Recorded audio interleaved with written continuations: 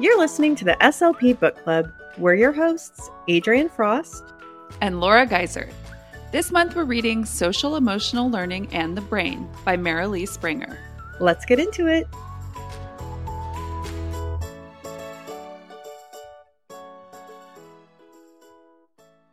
Welcome back to the SLP Book Club. Today we are going to be starting with a game that we have played before called Show Me You Know Me. Laura will answer a question and so will I, and hopefully you all out there will get to learn a little bit more about us too. Okay, here we go. My initial reaction when I get sick is to just deal with it and eventually shake it off. Go to the doctor ASAP. Become a drama queen and want to be pampered. Or use home remedies to get better. Ooh. Okay, I don't remember the exact wording, but I'm going to say that you, because you're a mom and you don't have time to be going to the doctor or being a big baby, you deal with it and eventually shake it off. That is correct. And yeah, I also have this complex about when you're sick and you have to take time off of work. Mm-hmm. My sister and I talk about this a lot because sometimes I think this is more of a generational opinion and one that is maybe even handed down from your parents. And I feel like my mom, she always had a lot of guilt about staying home from work. And so it's like I kind of inherited that. And I think when you work in the schools, it's even worse because you have things going on all the time. So you're like, oh, I really can't miss that group again. You know, we were just off last Monday for a holiday and now I'm not going to be there. Or if you have an important IEP scheduled that day, it's like sometimes I would find myself just pushing through and going, even when I was like visibly sick. Oh, yeah. Because it just felt like, what can you do? And I don't know. I feel like that's a societal thing. I wish that would change because when you're sick and then you feel guilty on top of it because you stayed home, it's the worst. Oh my gosh.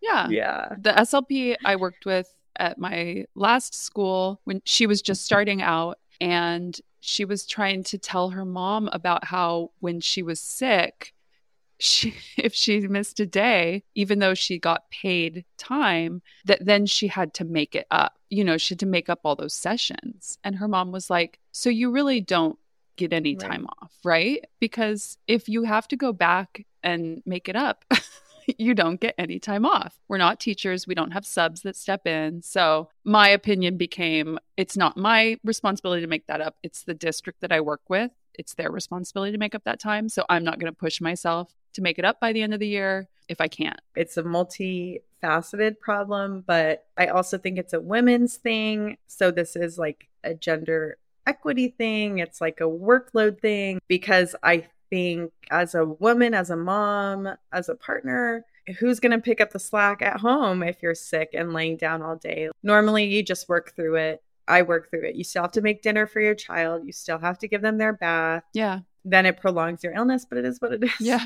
You got too many people depending on you. Exactly. Okay. Well, which one are you, Laura? Because now I'm very curious. Oh, I'm the same. Mm-hmm. I have been to work with full laryngitis, like no voice. I used to be notorious for losing my voice at least once a year. And when I worked in person in the schools, I was sick nonstop. Yeah. It's awful. And now at this point, I've told you I haven't been sick since November 2021. So a year and a half. You're glowing. That must be why. Yep. Well, I was just telling you the same thing, that when I switched to teletherapy a year and a half ago, I am sick so much less. I still have a child who goes to school and comes home with all these germs, but man, there is nothing like, when I would feel this feeling sitting at the kidney table, directly across from a child. And when they just have like snot running down their face or they're sneezing or so visibly sick. And I'm just looking at them like, it's just a ticking time bomb. When am I going to get those symptoms? Any minute. Oh my gosh. And then you're furiously disinfecting. And, Oh, have you ever had the spit droplet from a child doing our tick just land in your mouth or in your eyeball? It's done. You're like, zinc. Yes. Oh my gosh. All right. I got one. The thing I spend most of my money on is food, clothes, beauty and health, or trips and experiences. It's a toss-up for me between A and C because I know you eat very healthy, and I'm sure that you are spending a lot of money on food because the food that is good for you tends to cost more. But I know you're very into your health and beauty. Yeah, like I know you get your hair done and stuff, but the health component, I think I'm going to go with C, beauty and health. Okay. I would say absolutely A, food. Yes. I'm including my family. We eat a lot at home. We don't eat a lot out. Yes. Buy a lot of organic, and it is incredibly expensive. It's constantly a battle trying to budget for food. Yes. In terms of, my beauty and health, I do probably spend a lot on supplements and stuff, but I'm pretty basic. I don't buy expensive cosmetics. I'll sometimes go many, many months without getting my hair done. I do let that stuff slide, but who knows how much I'm spending on vitamins at this point. Yes. It's pretty crazy. My gosh. Well, for me, I guess I would have to say A. You know, sometimes things do add up. And with inflation the way it's been lately, it's not getting better. But I'm a vegetarian. And so I feel like my food bills are less because I'm not buying meat. And meat tends to be more expensive. Yeah. I was going to say my sister, there was a time where she was dating somebody who was really health conscious, and they were living together, and they were really being healthy, working out all the time, eating great food. And she exclusively was shopping at Whole Foods. And I will never forget, one time I was like, just tell me how much your monthly food bill is when you shop at Whole Foods exclusively. And I think she told me it was $1,900 or $2,000 a month. Oh, and this was 9 years ago. Yeah. And it was just her and one other person. So, you know, it adds up for sure. Yeah. My parents are Whole Foods devotees, and I can't imagine. Mm-hmm. I don't know. I know. I'm more of a Trader Joe's girl myself. Oh, yeah. Or Sprouts. Yeah. I'll take Sprouts over Whole Foods because of the prices. Oh, yeah. I think that will wrap it up. Yep. We went way off track today in our Show Me You Know Me game, but stick around after the break. We'll get into this week's chapter. At the SLP Book Club, our mission is to learn, grow, and connect with other SLPs and educators. If you love what we're doing, the best way to support the podcast is to leave a rating and review wherever you listen. This helps other SLPs find the show so our community can grow even stronger. We appreciate you so much and hope you keep listening and reading along with us.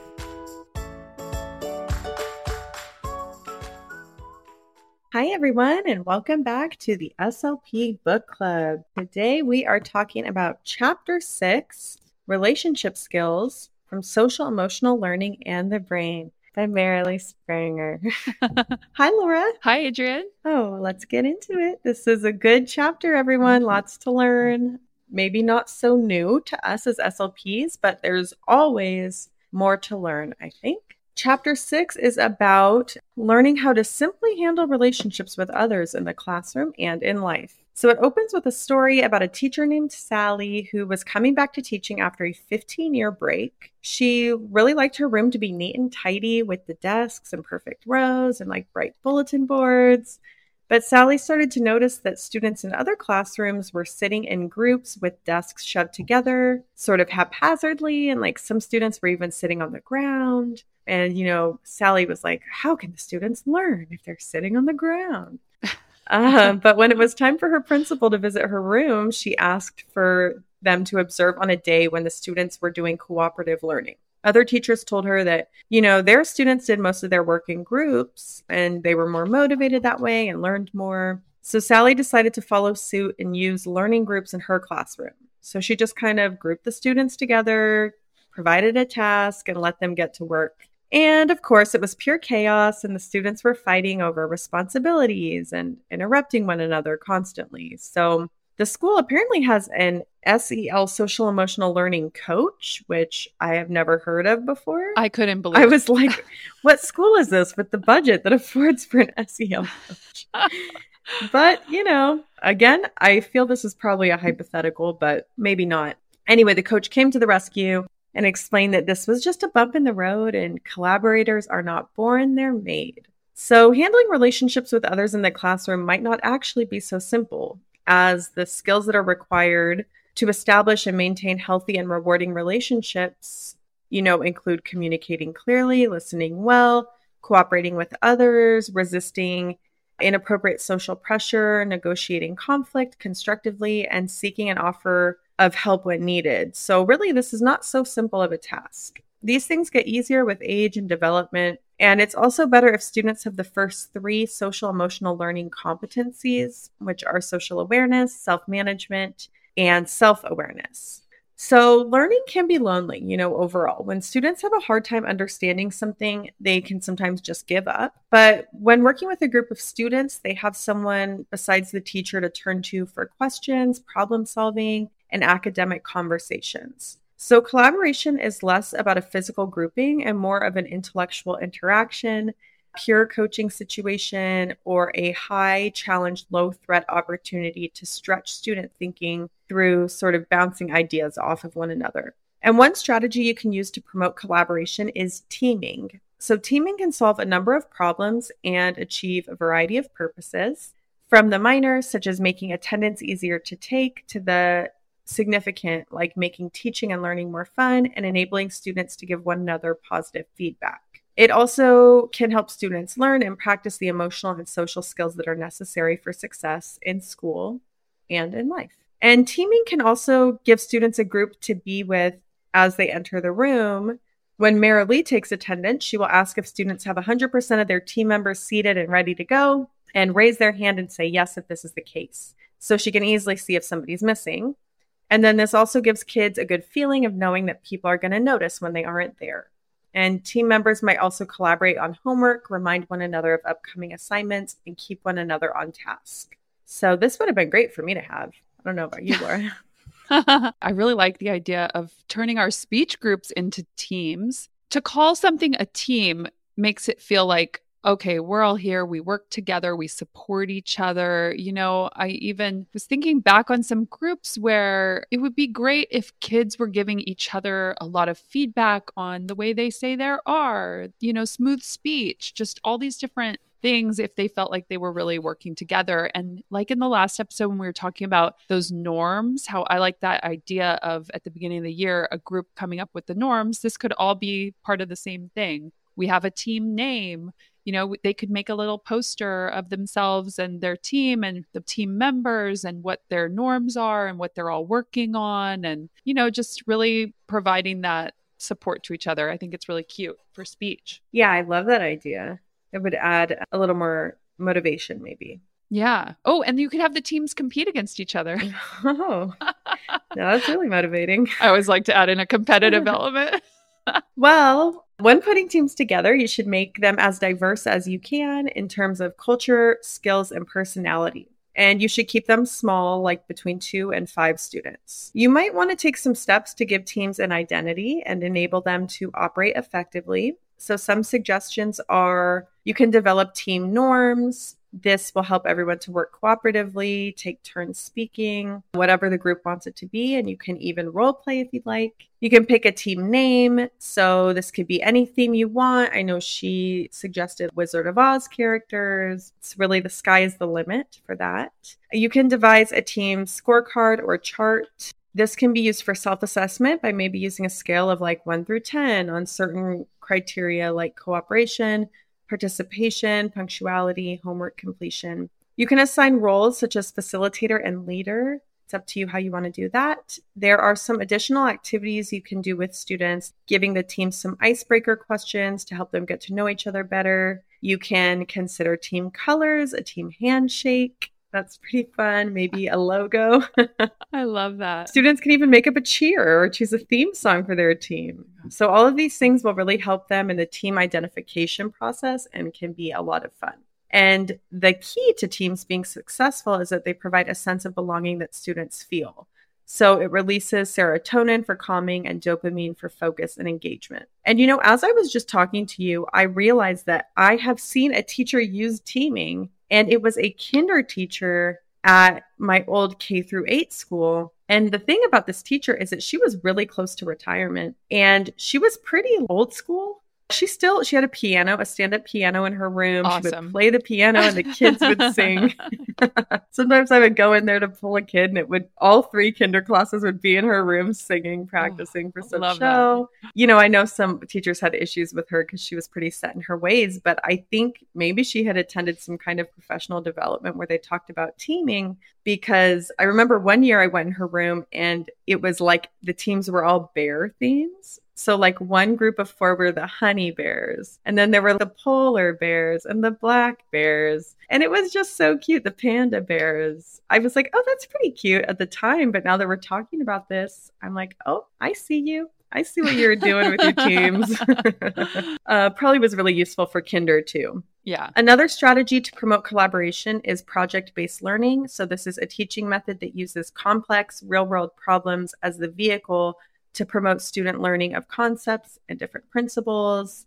Some norms for project-based learning are the problem should motivate students to seek out a deeper understanding of concepts.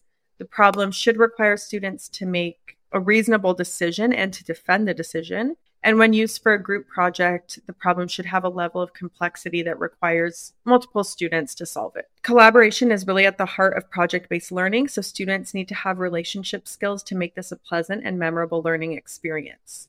So think of goal setting, organizational skills, self-motivation, teamwork, listening skills, conflict resolution. All of these things come into play as students manage projects and meet deadlines. Cooperative learning can also promote collaboration.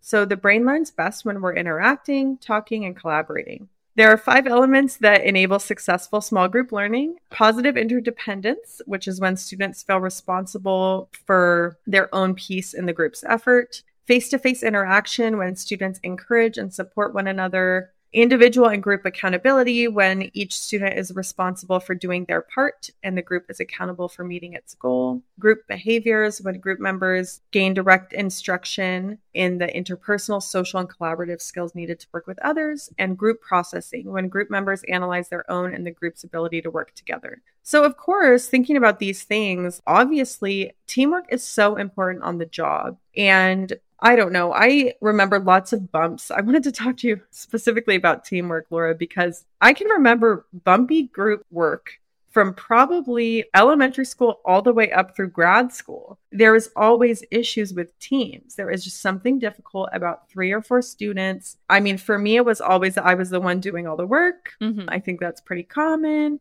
I would love to meet a person who was like, oh, my problem was I never did any of the work. Well, I am one of those people. I'm one of those people. Okay. Because in high school. Wow. Here comes the truth. I was in European history class and we had a group project, 3 of us. And on the day we were supposed to meet, it was like a Saturday. Something, I can't remember the specifics, but something came up and I could not meet with my group. So they met and then they told me what I was supposed to do. And I feel like I did it. And I got told on. One of my group members told the teacher on me and said that I didn't do any of the work. Now, Adrienne, we run a podcast together. You know the level of work that I put in on things when I am not somebody who lets other people down. I think of Gretchen Rubin's tendencies. I'm an appeaser. I think that's what it's called. I always do things for other people because I hate letting other people down. So yeah, but I got in trouble. I got called out and told on. It's not like she told me, hey, I don't think you held this up. She went straight to the teacher and told him that I didn't deserve as good of a grade as her. Rude. I get this horrible feeling when I think about it. I'm sure everybody has a horror story about group work, but I think that a lot of the suggestions that Marilee is making can help for these to be good experiences, if not even great learning opportunities, because think about just our jobs, maybe as school-based SLPs, we're part of the SPED team. So we have to work in a team all the time and everybody's responsible for their own piece. You hope you have a good psych because so much of our job relies on those psych's results. You want your SPED teachers to be good so that you guys can have a great working relationship, even like your OT, admin. So just across the board, even if you end up working a corporate job, you're always going to have to work in teams. So I was feeling Marilee when she was talking about this. Well, me too. And I've done observations of students in class when they're working in teams. And I'm thinking of one gen ed kid who had a learning disability. And it is important for teachers when they are creating groups in class to be thinking of the skills and weaknesses of each kid and maybe making sure that those kids who are struggling a little bit are in a group with maybe a really bright but sensitive girl who can help get that kid involved. Because I can just remember watching him kind of just sit, not pay attention to what the rest of the group was saying. Maybe he was doodling on his piece of paper, just not involved in any way. And there was nobody really supervising it or going around to make sure, other than me. And I was just supposed to be observing. It's an interesting balance. Right. Yeah, it's definitely not easy. And, we all know that teachers have a lot going on and to consider group dynamics on top of everything else. But, again, as SLPs, we frequently work with groups. And I know that a large part of grouping is thinking about personalities, goals, level of, difficulty of the goals or whatever. And it's like there are so many things that go into a really good cohesive group. And when you get it and you nail that formula, it's such a good feeling. But it does take a lot of deep thinking to figure out the right fit. Yeah. So you can also consider the jigsaw strategy, which was developed at a desegregated school where there was a lot of tension among the white African American and Hispanic students. The kids didn't really trust each other and they had preconceived notions about their abilities. So the jigsaw strategy was shown to reduce racial conflict and improve educational outcomes, including higher test scores, less absences, and greater interest in school. So in the jigsaw strategy, students are divided up into different groups. And then one person, there's a topic that they're given, and each group is assigned a subtopic that all feeds into the same big umbrella topic. From each small group, one student is selected as the leader of the group.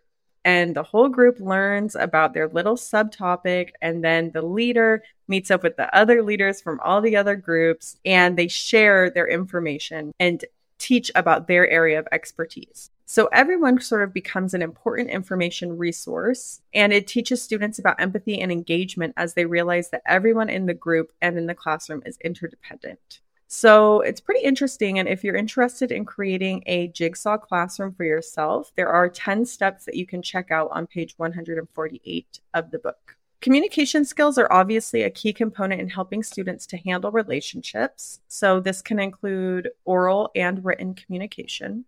And one suggested strategy to work on communication is called No Phone, New Friend Friday.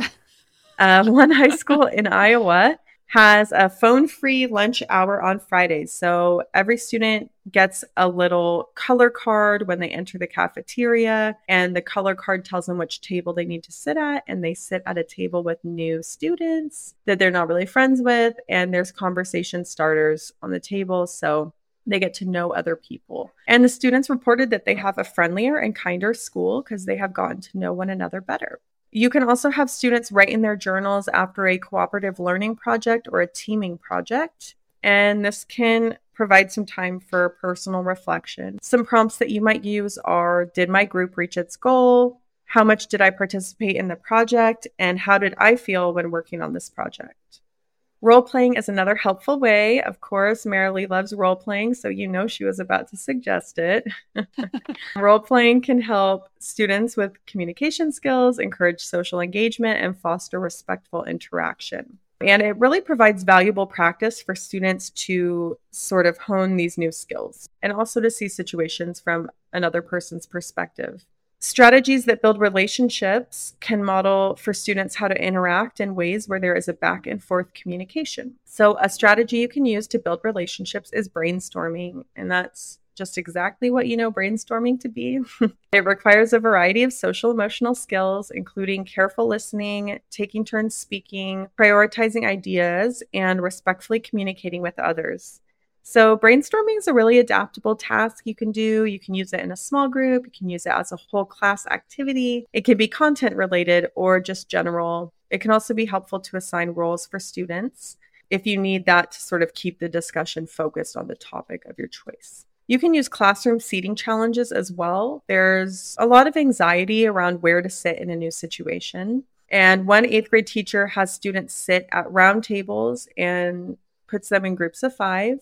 So every day he has students decide where to sit based on just a different problem solving exercise. And you can also have students sit based on alphabetical order, their birthday, or even their height. And this is just a good way for teachers to get to know a lot about their students, as well as students to get to know about each other. I didn't think about it when I was reading it, but that would be a funny thing to do with your speech groups. You know how when they come in, they always sit in the same seat that they always sit in? Oh, yeah. But if you were like, oh, no, today we're doing it by height.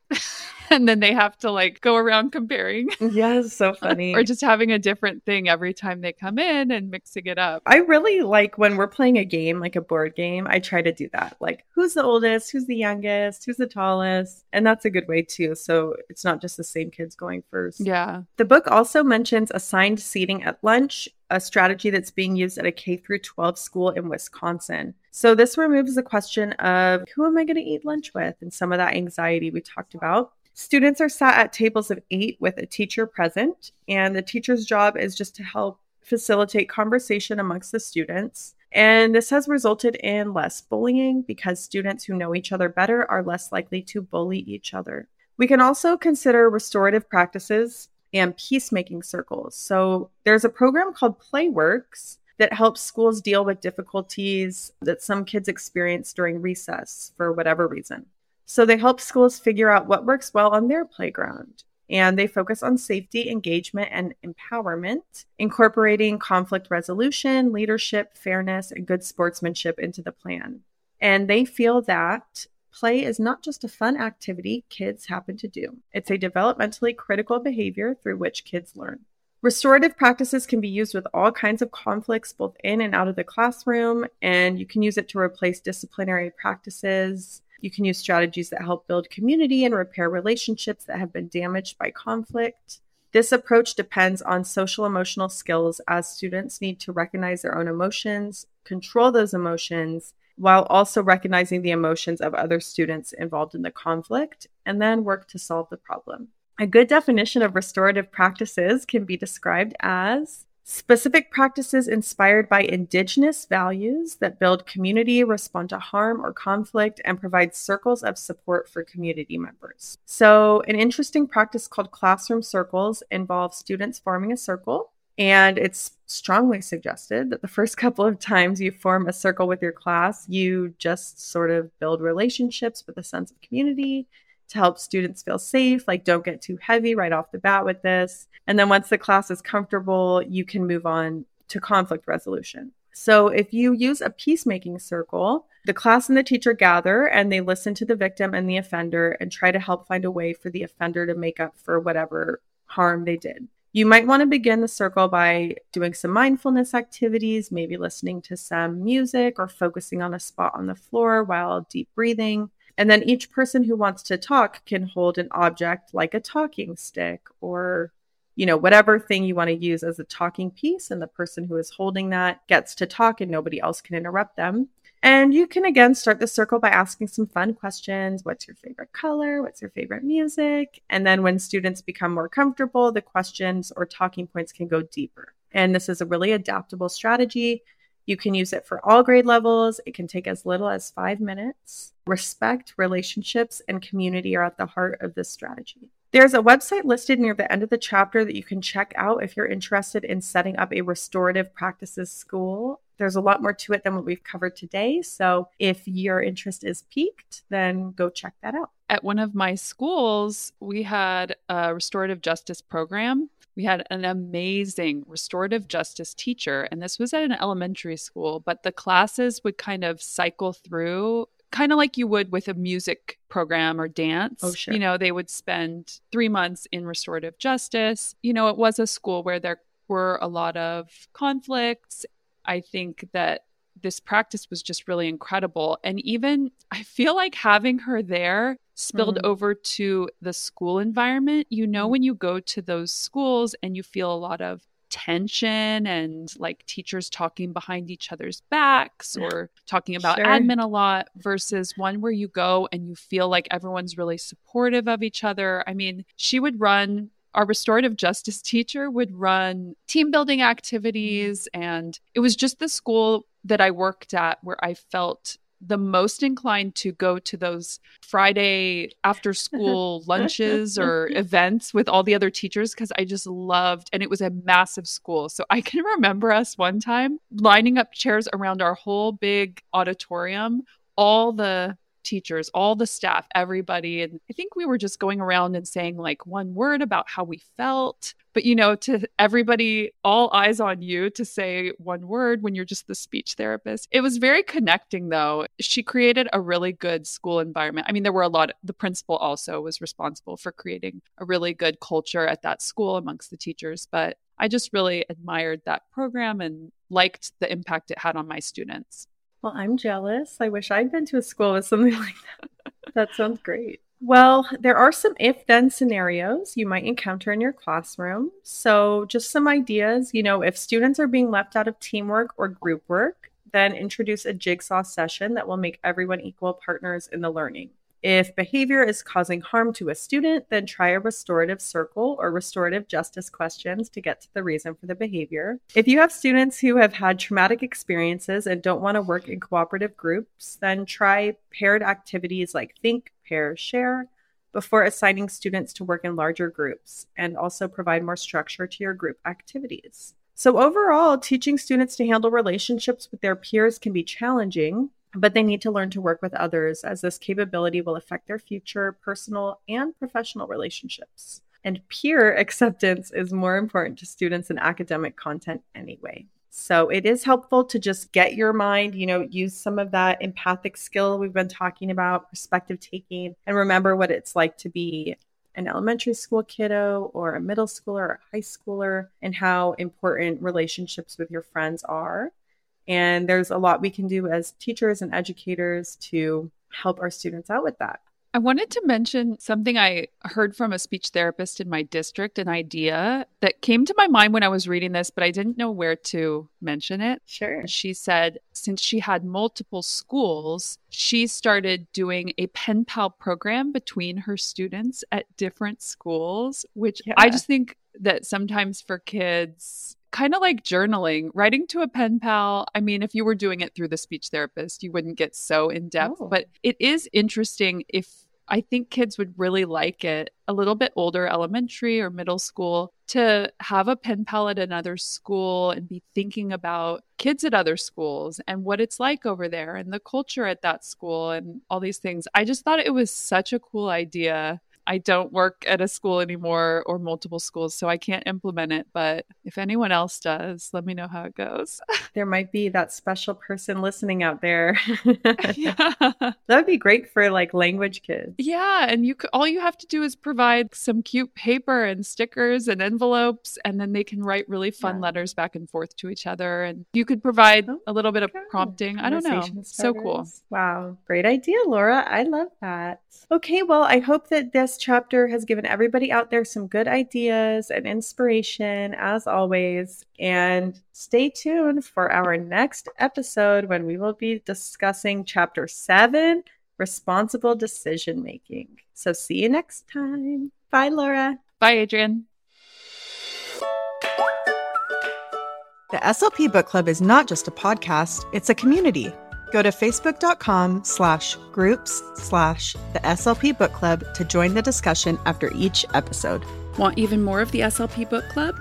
We've made all the resources for this book, including chapter summaries and visuals, available for free on our Patreon. Go to patreon.com/the SLP Book Club to download these great materials.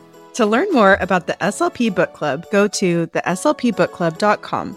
You can contact us by emailing hello@theslpbookclub.com. Follow us on Instagram @SLP_book club. Find us on TikTok @the SLP Book Club.